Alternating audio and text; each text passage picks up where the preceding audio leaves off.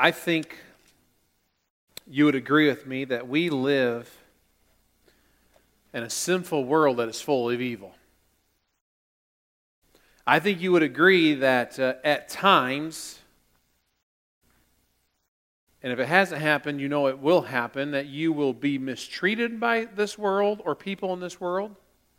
People will lie about you, say false things about you, make up stories about you, hurt you, that at some point, because we live in this sinful, fallen world, at some point, there's chances we'll be victimized if you haven't been already.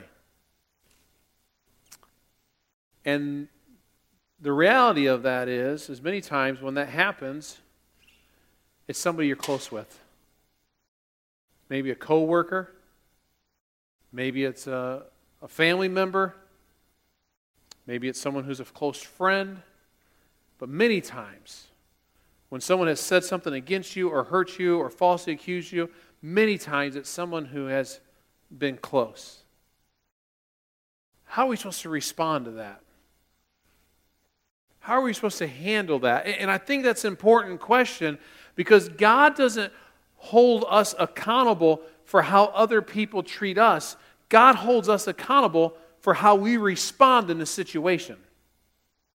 I have no control over whether someone says something negative or hurtful or mean or lying against me. I have no control over that, and I'm not responsible for their actions, but I am responsible and will be held accountable to how I respond and reply to that situation. When people wrong you, do you feel justified in wronging them back? Do you contribute toward the escalation of conflict, or do you help put conflict to rest? When people have wronged you, do you carry a vengeful spirit, or do you respond with a forgiving spirit? Today we're going to see what Jesus has to say about this subject.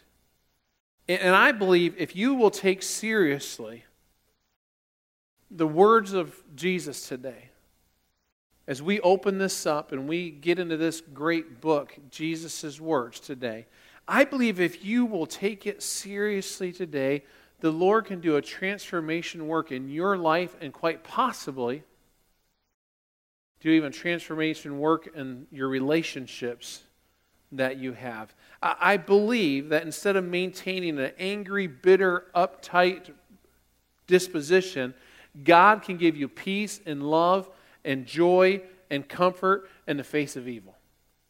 I believe He can do that if we're willing to say, Lord, I now understand your word and I want to put it into action. Turn to Matthew chapter 5 with me as we continue hearing from Jesus. Your Bible probably has this highlighted in red if you have a red letter Bible, because these are the words of Jesus.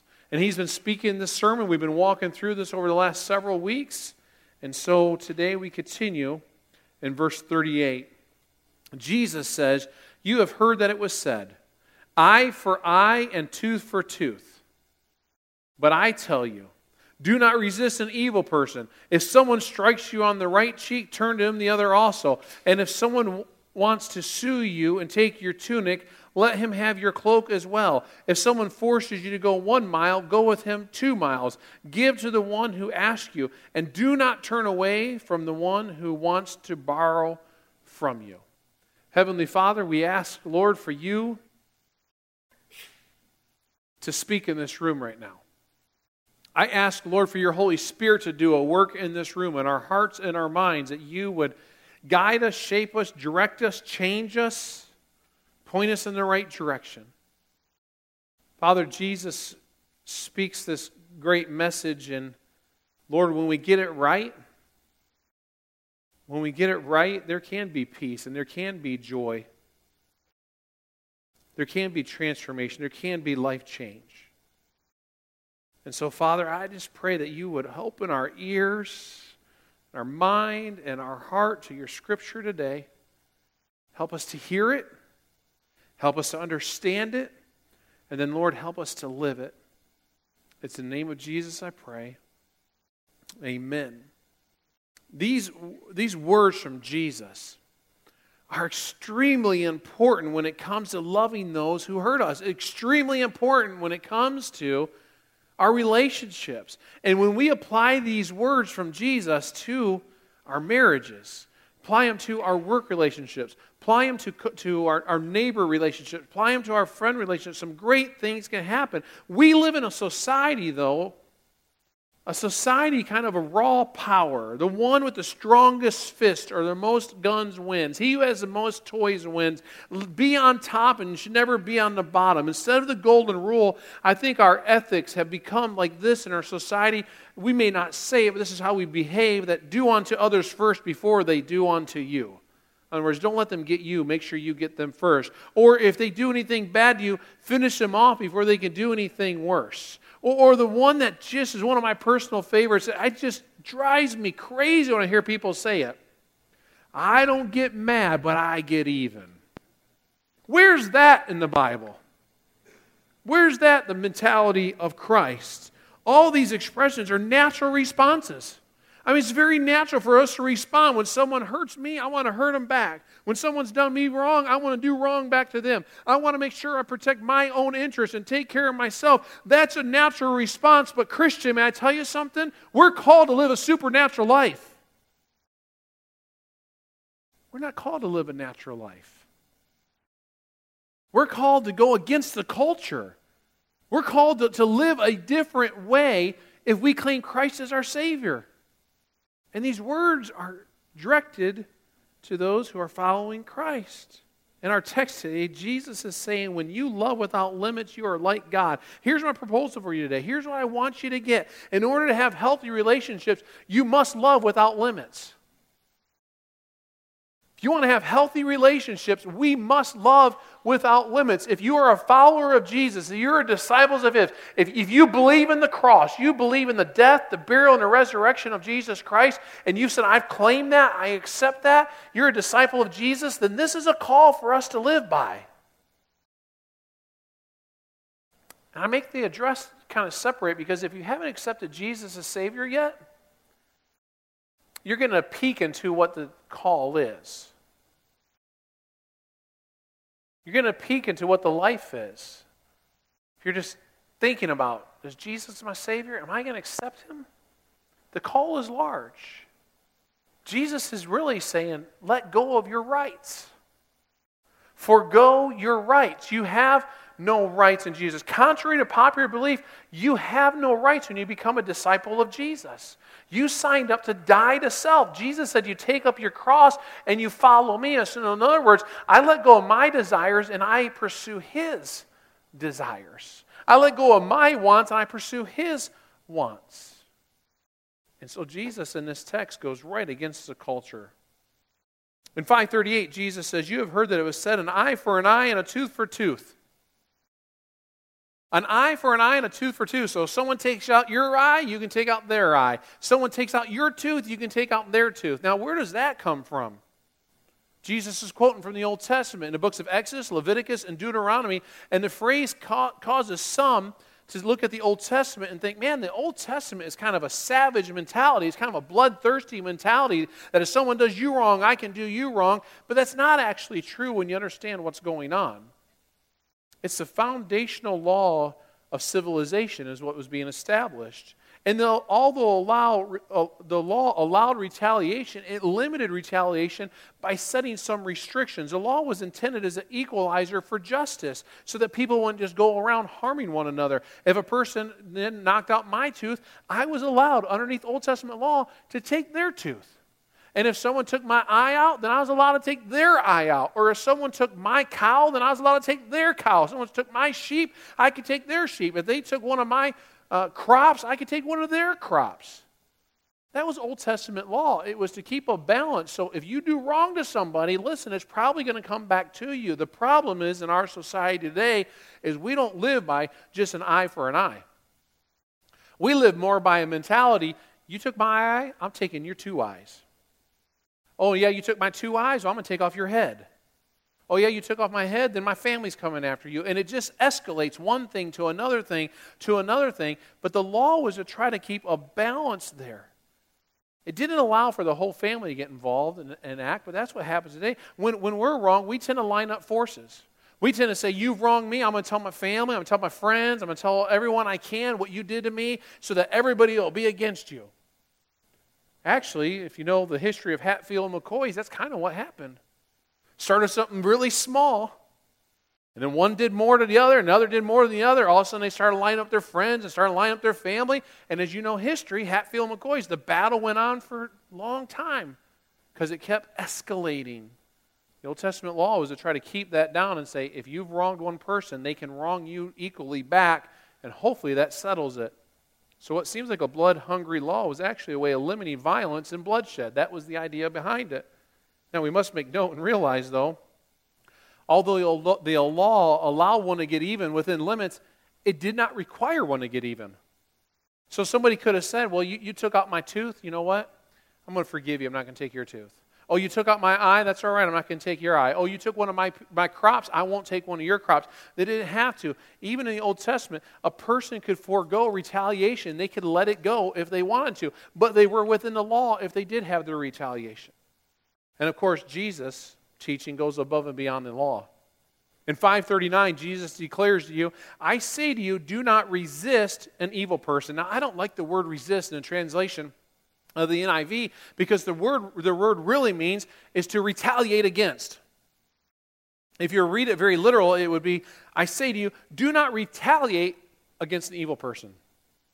When people treat you bad, don't feel like you have to get them back. The word translated means do not render evil for evil. In other words, if they treat you bad, don't think you have to treat them bad. Jesus is talking about revenge, not self-preservation. He isn't telling us to be weak and passive. He's telling us, don't be vindictive. Don't be vindictive that you have to get even because someone has wronged you. And obviously, it's a high standard to live up to. In our culture, we're taught all the time, protect yourself, and someone does you wrong, then go ahead and get them back. Our text, Jesus provides 4 illustrations of this idea of don't be a retaliator. Don't feel like you have to be vindictive. Don't feel like you have to get back. First, he says, whoever slaps you on the right cheek, turn to him the other also. Now, I think many times we've misused this verse. We use it as a verse to prohibit self-defense. That's not Jesus' intent here. Notice that Jesus specifically says the right cheek. How many people are in right-handed? Raise your hand tall if you're right-handed. Look at all the hands. How many people are in left-handed? You're the only people in your right mind. I'm a lefty. You guys know the right side of the mind controls the left side of the body, right? So we're in our right minds. But most people are right-handed. 90% of the culture is right-handed. So now think about this passage, and he says, whoever slaps you on the right cheek, turn to him the other also. Luke, come here. I'm going to pick on you for a second. He's like, oh, Dad. Jump up here. Well, he scared me. I didn't know if you were going to make it. So in a fight, what would happen? If I was going to throw him a punch, what side of the face am I hitting him on? That's a question. If I'm going to hit him with a punch, what side of the face am I going to hit him on? The left side. Stand this way. Okay, this is his left side of his face. If I was mad at him and we're going to fight, I'm going to hit him on the left side. And Jesus says, don't hit a person on the when they slap you on the right side of the cheek, turn the other also. How am I as a right-handed person, because 90% of our population are right-handed, if I'm going to hit him on his right side of the cheek, I have to do what? I have to backhand him across the face. It's not going to work to go like this. You know, and if you're left-handed, your natural response is not going to be, let me do like that. Your natural response is going to be, I want to smack you like this. And Jesus said, if they smack you on the right side of the cheek, then go ahead and turn the other side and let them smack you that way too. Thanks, Luke. Now, say, what does that have to do with anything? In that culture, in that day, a slap to the face was considered a gross insult in the Jewish culture. It was one of the most demeaning and defiling acts you could do to somebody. Whenever you did that, you were like saying, you're horrible. You're scum of the earth. You're horrendous. You're not worth anything. You're lower than low. When you're slapping someone, and Jesus says, if someone insults you like that, go ahead and hit the other side as well. It's not so much of a physical thing. It's really a thing about their mindset and their attitude towards you.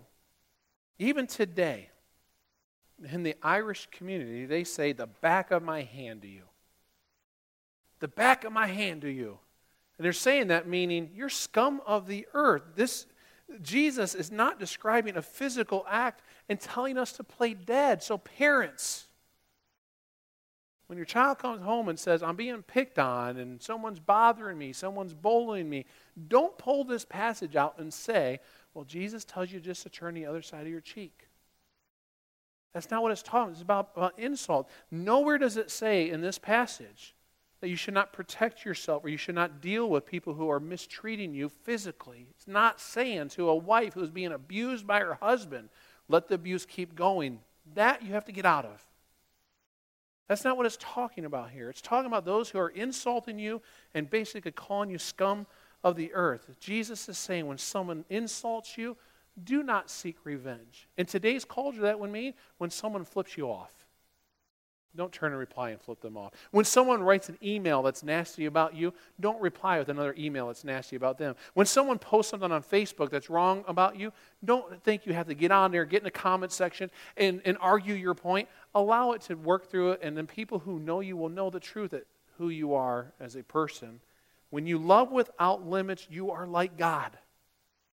Several years ago, Tiger Woods won the Masters tournament. Now, it may have been several years ago. Anybody here still Tiger Woods fans? There's a few. Todd and I were talking about this yesterday. I still cheer for. I want to see him win one. I'm tired of missing cuts.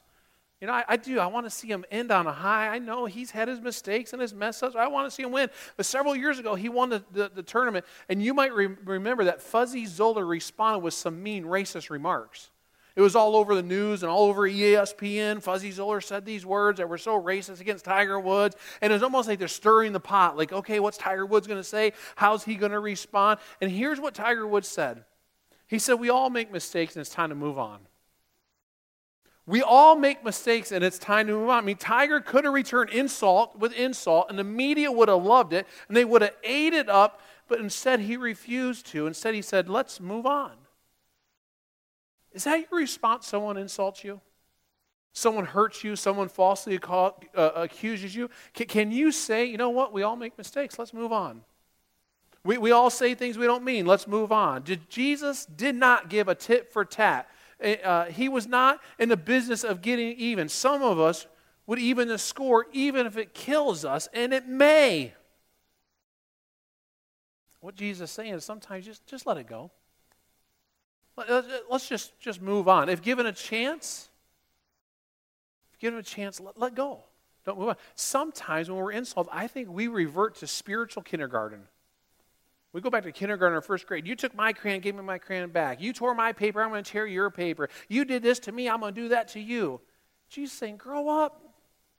Mature on past that. Learning to let go and not retaliate is loving without limits. A second illustration, Jesus says, if anyone wants to sue you and take your shirt, let him have your coat as well. Now again, in our culture, we read that and we're like, what do you mean sue you? Give him your shirt and then give him your coat as well. Fine, here's my shirt, here's my coat. I'll go to my closet and get some more. Because most of us have more shirts in our closet.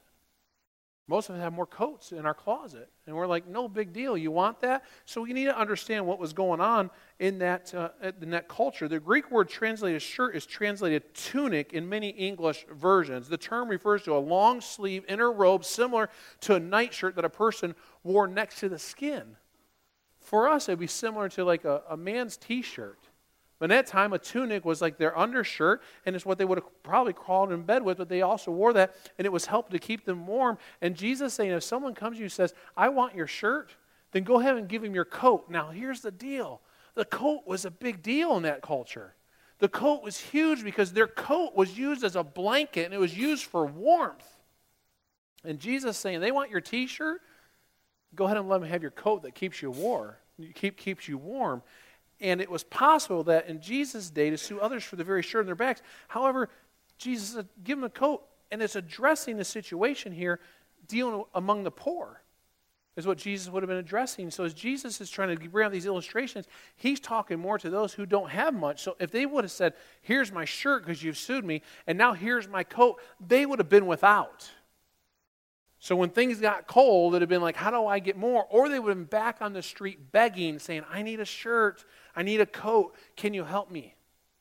And Jesus said, when people falsely accuse you, go ahead and go the extra step and give them more if that needs to be done. Jesus makes a startling demand of the disciple that they must reverse the dynamic, that instead of defending themselves or seeking retaliation, they must give this person who was unfairly attempting to take their most basic necessities. And Jesus says, let them have it.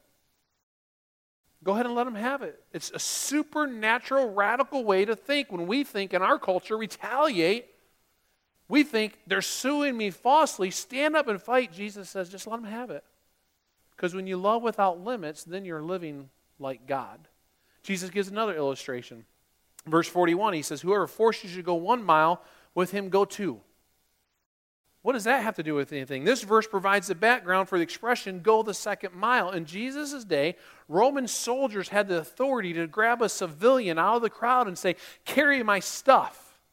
And they were allowed to get them to carry, but the way the law was written is they could only carry it for 1 mile.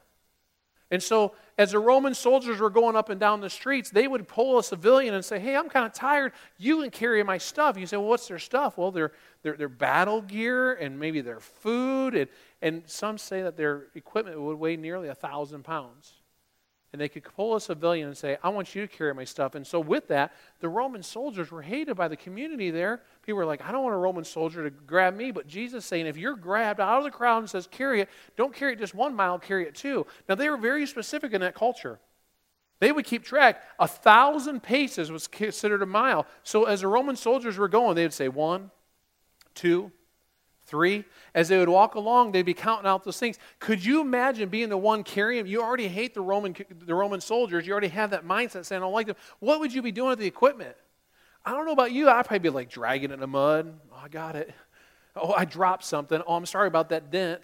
I mean, I think that would have been their mindset. I don't really want to do this with the right heart. I don't want to do it at all. But because the law says I can go that 1 mile, that 1,000 paces, I'll do it. And Jesus says, don't just go 1, go 2.